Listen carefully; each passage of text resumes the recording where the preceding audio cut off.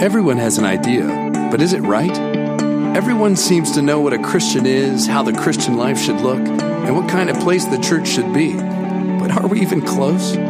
What if we could know? What if it looks different than we think? What if what God is building is more than a group of good people, but a community? Join us as we walk through the book of Philippians and see together a beautiful community. Hey, grab a Bible if you've got one. Turn to the book of Philippians. Kids ages 3 through pre-K can head down to Holy Cross Kids Worship with Mrs. Gilmartin, who's somewhere. There she is. But like I said, the rest of you, if you have a Bible, open it to Philippians. If you don't have a Bible, that's cool. It's the text is in your order of worship. If you don't own a Bible, as always, at least this is something we say around here a lot, there are a number of them on the back table. We would love for you to grab one of those. That's our gift to you. But let's get it out in front of us if we can. We've been taking this season from the start of the right after Labor Day through now to look at the book of Philippians, the New Testament book of Philippians. What we've seen as we've looked at through this is a picture of what this community called the church is supposed to look like. Seems to be what Paul is consistently kind of pressing into us. And what we've been doing is we've been trying by the power of the Holy Spirit to let this book shape us. This morning, we come to what I think, quite frankly, is one of the most beautiful passages in all of the New Testament. And it's beautiful because of how it so clearly brings to light not only the central message of the Christian faith, what we call the gospel, but actually then gives an opportunity more than any other passage maybe to help us see the shape that the gospel makes in our lives. And what we're going to find is that it makes a cross shape. So if you have your place in Philippians, we're in chapter 3. If you'd stand, that's our habit here. In honor of God's Word, we're going to be reading verses 1 through 11 of chapter 3. This is God's Word. Finally, my brothers, rejoice in the Lord. To write the same things to you is no trouble to me and is safe for you. But look out for the dogs. Look out for the evildoers. Look out for the mutilators. For we are the circumcision who worship by the Spirit of God and the glory in Christ Jesus and put no confidence in the flesh. Though I myself have reason for confidence in the flesh also. If anyone thinks he has reason for confidence in the flesh, I have more. Circumcised on the 8th day, of the people of Israel, of the tribe of Benjamin, a Hebrew of Hebrews, as to the law, a Pharisee, as to zeal, persecutor of the church, as to righteousness under the law, blameless. But whatever gain I had, I counted as loss for the sake of Christ. Indeed, I count everything as loss because of the surpassing worth of knowing Christ Jesus my Lord. For His sake I have suffered the loss of all things and count them as rubbish in order that I might gain Christ. And to be found in Him, not having a righteousness of my own that comes from the law, but that which comes through the faithfulness of Christ, the righteousness from God that depends on faith, that I might know Him. The power of His resurrection, may share in His sufferings, becoming like Him in His death, that by any means possible I may attain the resurrection of the dead. This is God's word given for our flourishing. Would you pray with me? Lord, with whatever we're bringing as we come into this place, we ask that you'd meet us right there. Because we're bringing lots of stuff. We're bringing the normal stuff that just kind of comes along with living in a broken world as broken people. Some of us are bringing heartache and tragedy into this room. We don't know where else to go. We don't know where else to turn. We're not even really sure why we're here. Others of us are here because we are so excited about what you're doing in our lives and in the lives of those that we know, that we're here to worship and praise you. Lord, we exist on this spectrum. Most of us are somewhere in the middle of that. I pray, Father, that you would meet us by your Spirit right where we are, that you would preach your gospel to us, and that you would conform us to the image of Christ this morning. Lord, by your grace, work in us that which we cannot work in ourselves. We come and we lay our lives before you and ask that you would speak. We surrender our hearts to you even now, and we ask that you would meet us. Lord, let Christ and all that he has done come to the fore, and let the one who speaks fall to the wayside. For Jesus, you alone hold the words of eternal life. And so we pray these things in Christ's name. Amen. Have a seat. Look, this morning, it doesn't really matter whether you are here this morning and you're a Christian and you're here and you're not, or maybe you're here and you've always considered yourself a Christian, but maybe you're not a practicing Christian in the sense that like you believe in God, but you're not really a church person. That's great. We are a church for lots of different kinds of people, right? We're a church for folks who are passionate about what they believe. We're a church for folks who aren't sure what they believe, and we're a church for folks who are passionately unsure about what they believe. Okay, so we're kind of here for everybody. But no matter where you are this morning, I doubt that there are many of us in this room who woke up this morning and thought to ourselves, I wonder how I could be evil today. Right? That's probably not a thought that crossed most of our minds. I mean, maybe you struggle with being a sociopath, and if so, we can find help for you. But that's probably not most of us. Most of us probably wake up, and whether or not we think it or not, we probably order our lives to some degree around the idea of like, man, what does the good life look like? And by the good life, I don't mean that which satisfies us fully. I mean, how can I do good today? How can I do that kind of thing? And in some cases, this is an incredibly relevant question. What does the life look like that's pleasing to God? Now, again, some of us here, we don't believe in God. That's cool. But let me just say this, like, even if you don't, that's a relevant question. Because if there is a God, that question matters a ton. If there isn't, what does it hurt? Right? And so this question is also timely. Because what we just witnessed, I don't know, what is it, about 15, 20 minutes ago, maybe half an hour, where all these kids walking down waving their palms, is a reenactment of what happened on Palm Sunday, in which people back then were asking the same question that I just proposed. And in that case, it was, what would the kingdom of God look like? What would the kind of the rule that God wants, what would that look like? What would the kind of people that could live in that kingdom, what would they look like? What would I need to look like to be a part of that?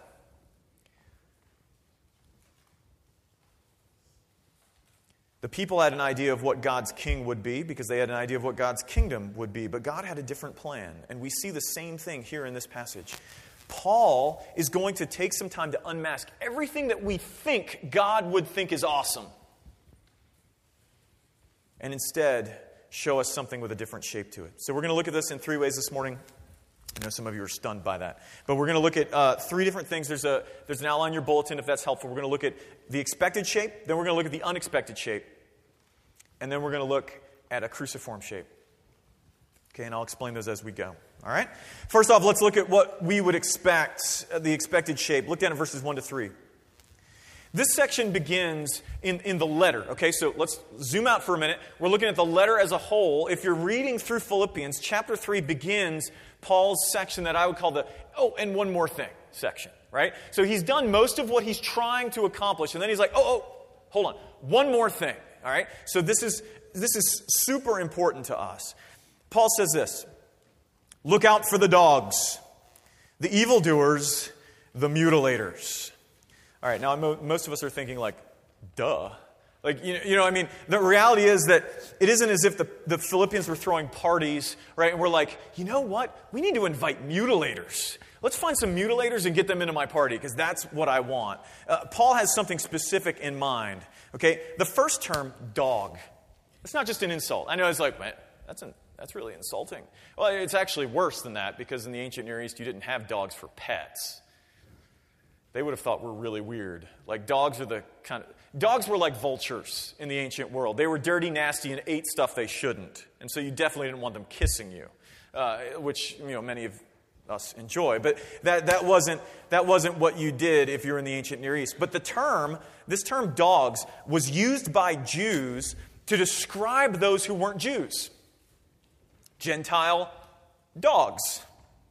So it was not just an insult, it was an exceptional insult, especially if you were Jewish. So the second phrase, evildoers, is the same.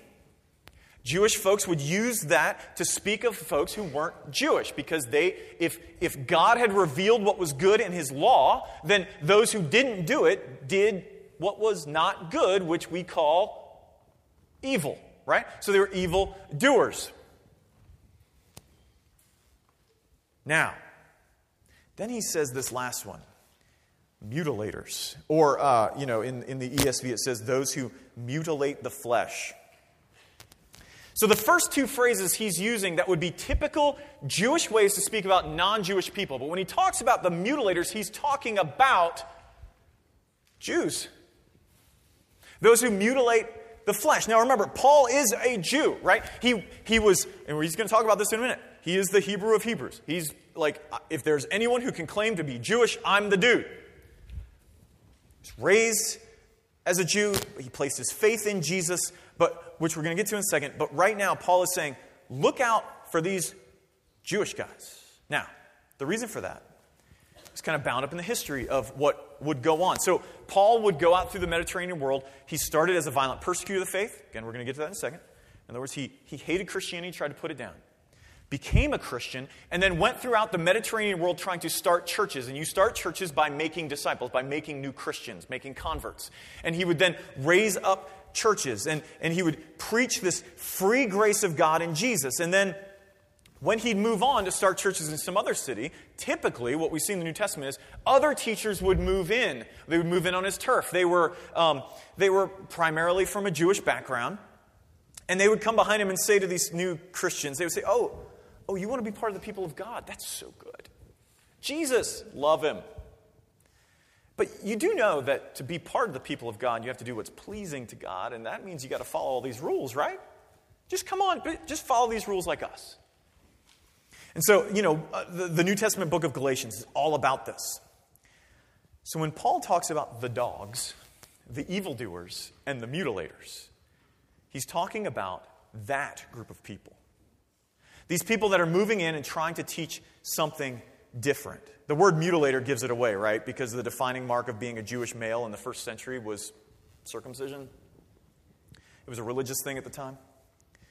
But do you notice the way he described them? He's talking about Jews. But he didn't describe them as Jews, did he? He said they were the dogs. They're not the Jews. They're the Gentiles. They're not the doers of good. They're the evildoers. He describes them as if they are not who they think they are. And there's a reason for that. Look at verse 3. He says, "For we are the circumcision." Again, the way that they would normally talk about being the people of God, part of Abraham's family. We are the circumcision who worship by the Spirit of God and glory in Christ Jesus. Paul is saying, we Christians, the followers of God's Messiah, are the actual people of God. Now, there's probably a couple of us here in this room who might get the impact of this, so let me try and make it clear for the other 98% of us, okay? If you were a Jew in the first century, here's what you knew. You knew that the world was broken, okay? Then most of us in this room figured that one out, right? But if you're a Jew in the first century, you knew the world was broken. You knew that God made it good, made us good, but that we broke the world. We broke ourselves by betraying God, right? We betrayed God. We turned away from Him. That's what the Bible calls sin. I know most of us, we hear that three-letter word, and we grew up learning that sin means breaking rules. But in the Bible, that is also true. Sin is primarily about breaking a relationship. It's primarily about breaking a relationship with God. And so we betrayed God, we turned away from Him, and we broke the world. But if you're a first century Jew, you also knew, not just that we broke it, because we all kind of get that, but that God promised to fix it. That He promised right there to fix this problem. And He began working out that promise through this dude named Abraham and his family. And that family later came to be called Jews. And they received from God a law that showed how God, on the one hand, it showed how God had intended humanity to be, how He intended us to be in the world. Let me reiterate, that law was not ever meant as a means by which to get right with God. It was, on the one hand, a way to show us what we were meant to be, and on the other hand, to kind of consistently reiterate for us the fact that things were not right and that God was going to come and make them right. And so if you were a first century Jew, you were waiting for God to do just that, make things right. So if you were looking at these guys, the guys that Paul is talking about, the dogs, the evildoers, the mutilators, here's what you would think if you're Joe Blow pagan, like most of us probably would have been. Okay? You're thinking you would see them as strict, fairly conscientious of rules, and full of hope, if you talk to them about it, that God was coming to settle accounts one day. Okay? So, in our society, these were the really religious folks. All right, if you're not really religious, you came to this place, you're thinking, yeah, that's like most of the people in this room, right? They're the really religious folks. Folks who come to church on Sunday. These folks knew what pleased God, and they were good with doing these things. And here comes Paul. And he says that these folks, these really religious folks who are doing all the things that they think God is really pleased with, that they're actually not part of God's people. Because they're not placing their faith in Jesus. But instead, that these folks that Paul is writing to, these Philippians, these what would have been known as the unwashed Gentiles, that they actually, who bear none of the literal marks of what it means to be part of the people of God, that they're actually part of God's people. This is scandalous if you're a first century Jew. Now, here's the thing. If you hear that, and you are one of these dogs, you are one of these really religious folks, what you're probably thinking to yourself is sour grapes. Because when you and I tend to see someone who has their life in order, right? They do all things right. They keep the rules well. They live really responsibly, live really disciplined. What do we normally think? Well, they're not as good as what they think they are. Or they probably don't have any fun with life anyway. It's like sour grapes. And because we can't cut it, we look at them and go, God doesn't really want that. And that would be an easy thing to think if you're a Jewish person, hearing Paul say, look out for these people because we're the real people of God. And they're like, yeah. You just couldn't cut it. Contraire, says Paul. The reality is that if we ever come near someone more disciplined than us, more moral than us, more whatever than us, we probably think to ourselves, oh, that can't be healthy. Or they probably have no fun. And that is why Paul gives us his resume. Look down at verses 4 to 5. Paul says that Christians don't boast in the flesh. Now that word flesh in the Bible, in the New Testament especially, is a technical term. It doesn't mean your skin. It doesn't mean your material body. It means that part of you that lives independently of God. Okay? We'll come back to that in a second. He says, Paul says Christians don't boast in the flesh. But if anyone could, it would be me. The first three things he mentions a bunch of them. The first three things he mentions are about being born into the right family. Okay, look down at those. He says he is circumcised on the 8th day. Means he's faithfully Jewish. Okay, he is an Israelite. He is of the tribe of Benjamin. What that means is that Paul could actually trace his lineage to one of the original 12 tribes. Not every Jew could do that. Some weren't actually ever part of one of the tribes. They became Jewish. They became Jewish later. But for many of them, the idea of the tribal thing had been so long ago, and they had been dispersed through the world for so long that they had no clue where they were. Paul did. He was of the tribe of Benjamin. He was a Hebrew of Hebrews, okay? Which is another way of saying, like, this is the third generation dude whose grandpappy built the church. Right? This is the guy who's just been raised in it. He's as good as they come. Like he's got good blood. The next ones, though, show not that he was born in the right family. They show his personal devotion. Okay? He says, first and foremost, as to the law, I was a Pharisee. Now, a Pharisee was one branch of Judaism that was very focused on the law. Okay? These were your Bible scholars. These were the guys who were like nitpicky about the Bible, knew all the rules, knew how to keep them. Not only that, they believed that in keeping the law and in getting others to, you could actually get God to act to set the world straight. Think about that for a second. You had a hope that God was going to one day come and fix the world. And you looked around and you saw how broken everything was. And then you go, but I know how to make him work. If I just keep the rules enough, and I get other people to keep the rules enough, then God's going to come and do what we want. So he's a Pharisee. He says in terms of zeal, he persecuted the church. Here's what that means. We all know that there are some folks who believe what they believe, and they kind of keep it quiet. And when things come up that don't quite go with what they believe, they're like, And then there are other folks who are so devoted as to what they believe that they actually follow through those beliefs logically. That was Paul. That's why he had to persecute Christians. Because he saw them as sabotaging what he believed and winning other people to do the same. They're turning God's people away from God. That's what he thought. These people are so dangerous. They're coming and they're turning God's people away from God. They're keeping God from coming to make things right. I've got to stop them. So he did, by killing them, imprisoning them. This wasn't your average, just nominal Jew. As to zeal, he was willing to shed blood for it. And then he says the kicker. As to the righteousness that comes from the law, blameless. Now, here's the thing. Paul did not think he was perfect. Okay, we hear blameless and righteousness, and that's churchy talk, and we think, man, Paul had a really high opinion of himself. Like he thought he was perfect. No, not at all. The righteousness of the law means a faithfulness to it, keeping it, including making sacrifices for your sin.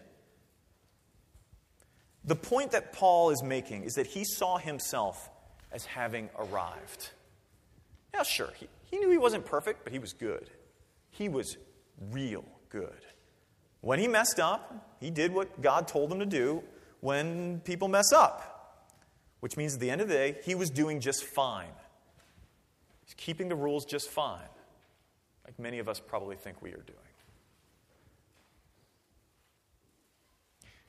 And so do you see why Paul gives this resume? He had no problem with it.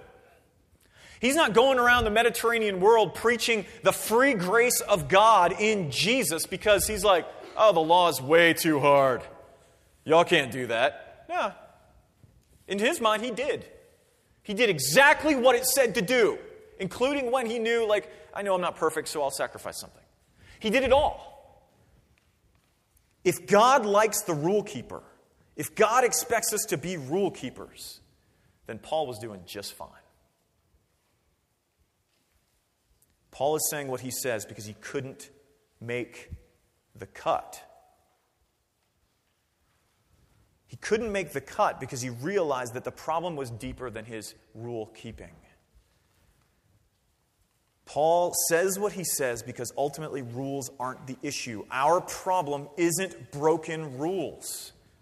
It's a broken relationship, and new rules can never fix a relationship. That brings us to the unexpected shape. Okay? So that's the shape that we expect. We expect it to be about what Paul just said, and he said, no, that's not it at all. Instead, it's the unexpected one. Paul says this in verse 8. He says, you see all I had accomplished? See all that? I counted it as loss. It went in the loss column. That's not in the profit column. That's in the loss column. And in place of that, we have something else, the shape of the life that God is pleased with. And first thing we see about that is it's relational. Look at verse 8. Paul says, I count everything as loss because of the surpassing worth of knowing, and if you have your Bibles, underline that word knowing Christ Jesus my Lord. He says, look, all that stuff, that may be okay, that may be fine, but it is nothing in light of knowing Jesus. And in the worldview of the Bible, to know something is not to know about it. It's not an information gathering event. To know something is an intimacy. There's an intimacy there. It's the same way that in the oftentimes, especially in the Old Testament, the word that they would use to describe the exclusive relationship between a husband and wife, if you know what I mean, they called it knowing. Right? Adam knew his wife and she conceived and bore him a son. Knowing is an intimate thing. It is about knowing, it is about loving. And so Paul continues, for his sake, that's for Jesus' sake, I have suffered the loss of all things so that, underline that too, so that I might gain Christ. Okay, now this is confusing, so stick with me. The Bible says, and I said it a second ago, let me reiterate. The Bible says that first and foremost, our problem as people is not, let me say that again, it is not that we aren't moral. Our problem is not that we aren't moral. That is a symptom of our problem. The problem is that we are alienated from God. We were made for dependence on Him. We were made to love and be loved by Him, but we have betrayed Him and turned away from Him. And Paul is saying, this is so hard for us to get. Paul is saying that our law-keeping, our rule-keeping, far from actually drawing us near to God, can actually pull us away from Him. That's huge. Because when you and I tend to think about people who are far from God, we think of train wreck life dude, right? We think of guy who's waking up in the gutter, having messed himself, and he's just there, and he's been there all night, and he's not sure how he got there. That's who we think of, right? Far from God. And that's probably the case. Because that is when we are independent of God by saying, I don't want you. I don't want you. I don't want you. I don't want you. So I'm going to go do what I want. The Bible, though, says that we can be independent of God also by being really moral. And that's what Paul's saying here. It's not an independence that says, God, I don't want you. It's an independence that says, God, I don't need you. It's not saying that, God, I don't want you to satisfy me. It's a God that's saying, I don't need your status. I don't need you. I'm doing just fine. And Paul is saying, I had to count all of my law-keeping as what the ESV says is rubbish. Rubbish. Can you tell us the English Standard Version, right? Rubbish. The word is skubala in the Greek. It means dung. I'm not sure if I can say anything more than that. I'm a preacher. In other words, what he's saying is that all that rule-keeping is one shiny brown pile on the floor. You thought it was great. You shine it up real nice. Woo! Still stinks. Right? And Paul is saying, I had to count everything I did as that so that I could know Christ. So the shape is relational, but it's also vicarious. Look down at verse 9. He says, and to be found in Him, we don't have time to talk about the grammar shift there, but it's so important. And to be found in Him, not having a righteousness of my own that comes from the law. In other words, something I did, but that which comes through the faithfulness of Jesus Christ. I know some of your translations are a little different there. Trust me on that one. It comes through the faithfulness of Jesus Christ, the righteousness from God that depends on faith. Now stop there. Okay? We've betrayed God. We've talked about that. We've betrayed God. And we need to return to Him. But the problem is that we can't. We are helpless. And so the Bible says we need a rescuer, and that's what Jesus is. Because we can't live the righteous life that God is looking for. In other words, the one that's completely dependent on Him. Jesus comes and does that in our place. Look, we always talk about Jesus coming and dying for sins. This next week is pretty much all about that, right? And especially Friday, we're going to focus a ton on the cross. And the cross is important. It's huge, but it's not everything. When we see the cross as everything, what we do is we go, those years that Jesus lived, it really didn't matter. If He was just born and kind of found Himself on a cross one day, that would probably be great. We don't need all that's in between. But the gospel says we do. You see, when we place our faith in Jesus, we are united to Him. United to Him. Meaning that what is true of Him becomes true of us. Okay? This is why Jesus is not the one who shows us the way to God. He is the way. He is the way. Because we are united to Him. What is true of Him becomes true of us. His dependent life, His righteousness, when we are united to Him, becomes ours. You see that? If our problem is that we are independent of God, listen to me. If our problem, if the Bible's right, and that's a big if for some of us in the room, but let's say it is. If the Bible's right that our problem is that we are independent of God, no amount of independent law-keeping, no amount of independent morality can make that right. You can't do it on your own. It makes the problem worse. But when we place our faith in Christ, when we return to dependence on God, and Christ's dependent life, His perfect life, is credited to us, what that means is that whether you are train wreck dude or church lady, we get the same thing. Because whether you're a train wreck dude or a church lady, you're in the same position. And so we have the same solution, trusting alone in Jesus Christ. And then these last two verses show us how it plays out. Okay, look down at verses 10 and 11. Paul says, that I may know him. And sometimes most of the times that we read our English translations, they are fine. We're missing nothing. And then there's every once in a while where there's this little piece that is just so hard to get into English. This is one of them. If you're reading in the original, it's as if Paul takes a break and he says, that I might know him. It's like the phrase makes no sense in terms of the grammar of the sentence. It's as if he's pausing and going, that I might know him, both in the power of his resurrection and the participation of his sufferings, becoming like him in his death, that by any means possible I might attain to the resurrection of the dead. Now, this can be confusing, so check back in if you checked out. Paul says he wants to know Jesus, okay? Again, that's intimate knowledge. It's not knowing about. It's not being able to recite the Nicene Creed or the Athanasian Creed or some other countless iteration of all of these, not this but this, not this but this. It's knowledge, knowing, being known by a person, not a proposition, okay? He wants to know, not just part of Jesus in his story, but to experience the power of his resurrection and to participate in his sufferings. What this means is he wants his life to begin to look like Jesus' life. And that's what he means by when he says, becoming like him in his death. Now, Paul was many things. A dude with a death wish, he was not. Okay? He had lots of work to do. He was not a dude with a death wish, nor was he someone who was so nutty that he's thinking, you know what, if only I could die through crucifixion. The most painful and humiliating way anyone could die. I hope that happens to me. It's not what he means, okay? He means that when you see yourself as lost, as helpless, as drowning, but rescued by the God that you've betrayed, you want to be like him. And so when Paul says, I want to be conformed to the image of his death, to become like him in his death, he means he wants his life to look like the character of Jesus' death. He wants his life in some way to be shaped like a cross.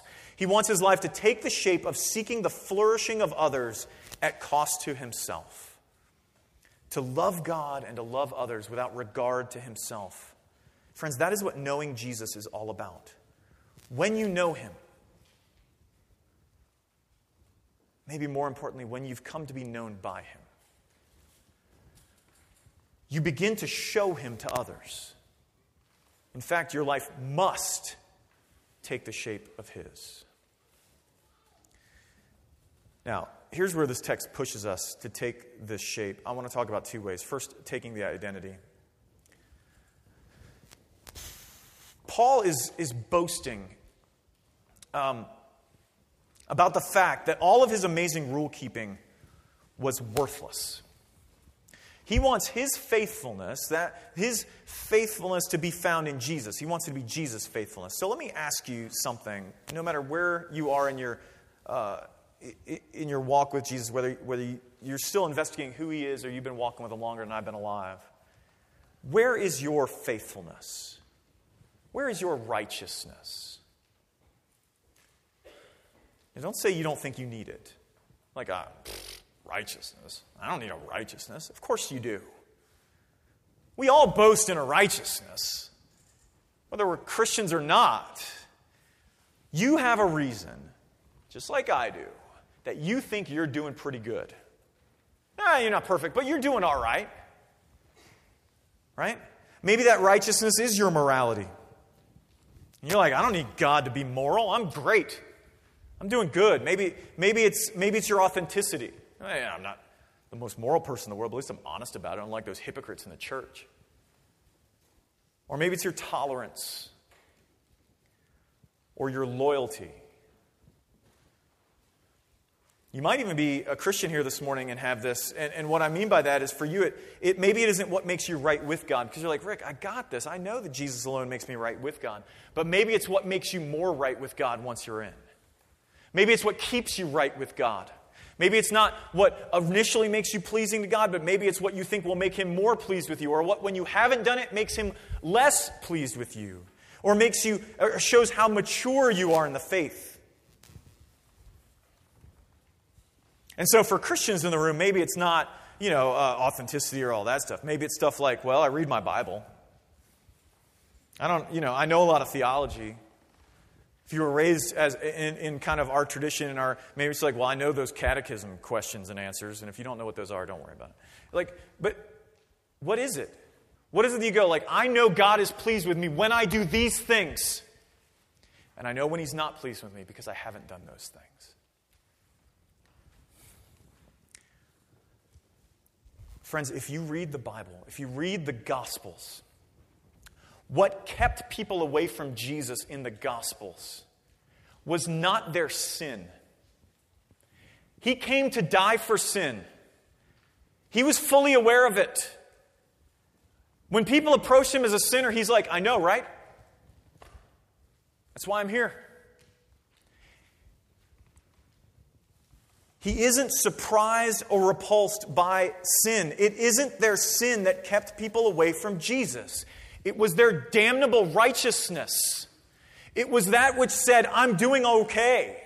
My prayer life is good. I understand the Bible. I'm good at my job. I manage my money well. I know the right things to say.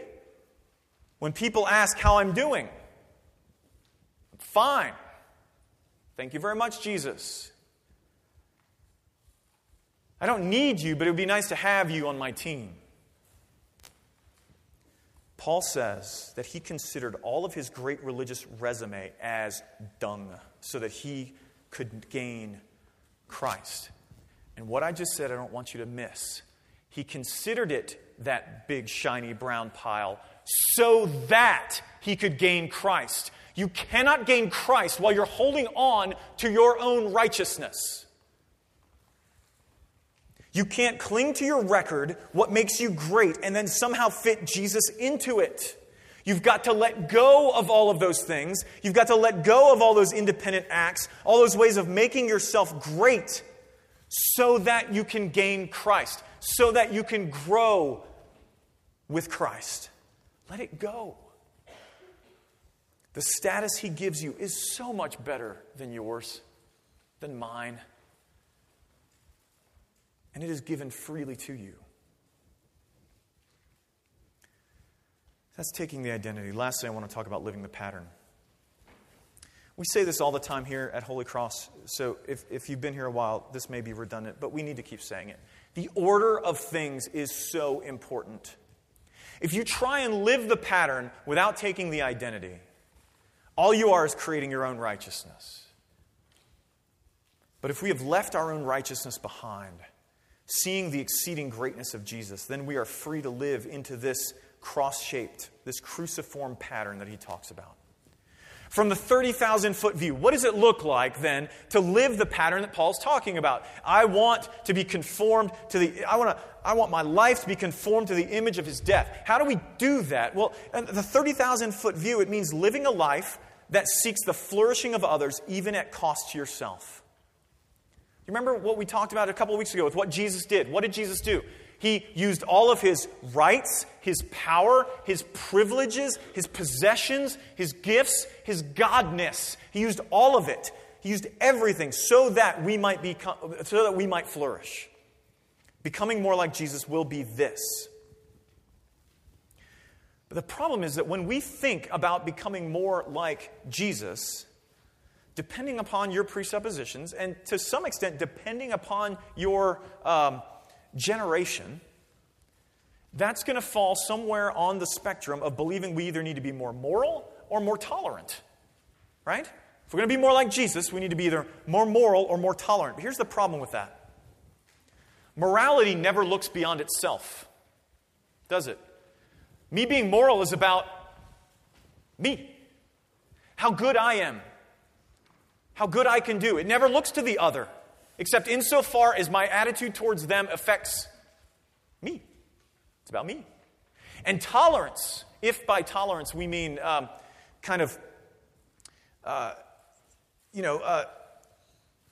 letting people stay as they are always, it just leaves people in their brokenness. Does it think they're flourishing? No, not at all. At the end of the day, that's really all about me, so that I can be seen a certain way. Was Jesus moral? Absolutely. Was he tolerant? If by that you mean did he hang out with broken people? Yes, because if he didn't, he wouldn't have hung out with anyone. But both of those leave people where they are. Jesus did what he did to see people reconciled to God. Now, of course, you and I can't do exactly what he did. I can't die for anyone's sins. I don't even dare to die for my own. That's why I look to Christ. But Paul is saying that to be conformed to the pattern of Jesus' death will mean seeking to see our neighbors, our friends, our coworkers, our fellow students, everyone around us flourish, and we empty ourselves for that. But here's the reality. If you're here this morning and this doesn't seem this way to you, maybe you're not hearing it, because this is really bizarre. When we hear Paul give his resume, it seems powerful, doesn't it? Respectful. Ideal. Certainly that's what God would want, isn't it? Someone who keeps the rules well? Isn't that what God would want? That's the exact thing the crowds on Palm Sunday were thinking. As Jesus is coming in and he's riding there like, certainly, what God would want is for this son of David that we're singing Hosanna to be a powerful king like Caesar, right? He's going to be powerful. Certainly he's going to take up the throne and throw down the Romans. But Jesus' work was different. And this is so key for us, especially right now, as we think about the pattern that Paul is talking about, that the life that is pleasing to God, the life that is godly, is a life that it looks like Jesus' death. This is so key for us because right now, the Christians everywhere are freaking out because we're feeling like we're losing all of our cultural influence. And so we fall into the same trap that these crowds did. We're sick of being bullied, so we want someone to be a bully for us. When's Jesus going to rise up and bully other people for us and give us back our influence? Friends, you cannot have the crown without the cross. You cannot be an influencer without being a servant. Not if you want to follow Jesus. That is his way. And if we are to be conformed to his image, that must be our way as well. A little bit of trivia. This church is called Holy Cross because of this passage of Scripture. Because way back in the beginning, as we were reading this, thought this is what we aspire to be. A church in our city laying down our lives to see other people flourish. If we could be that would be awesome.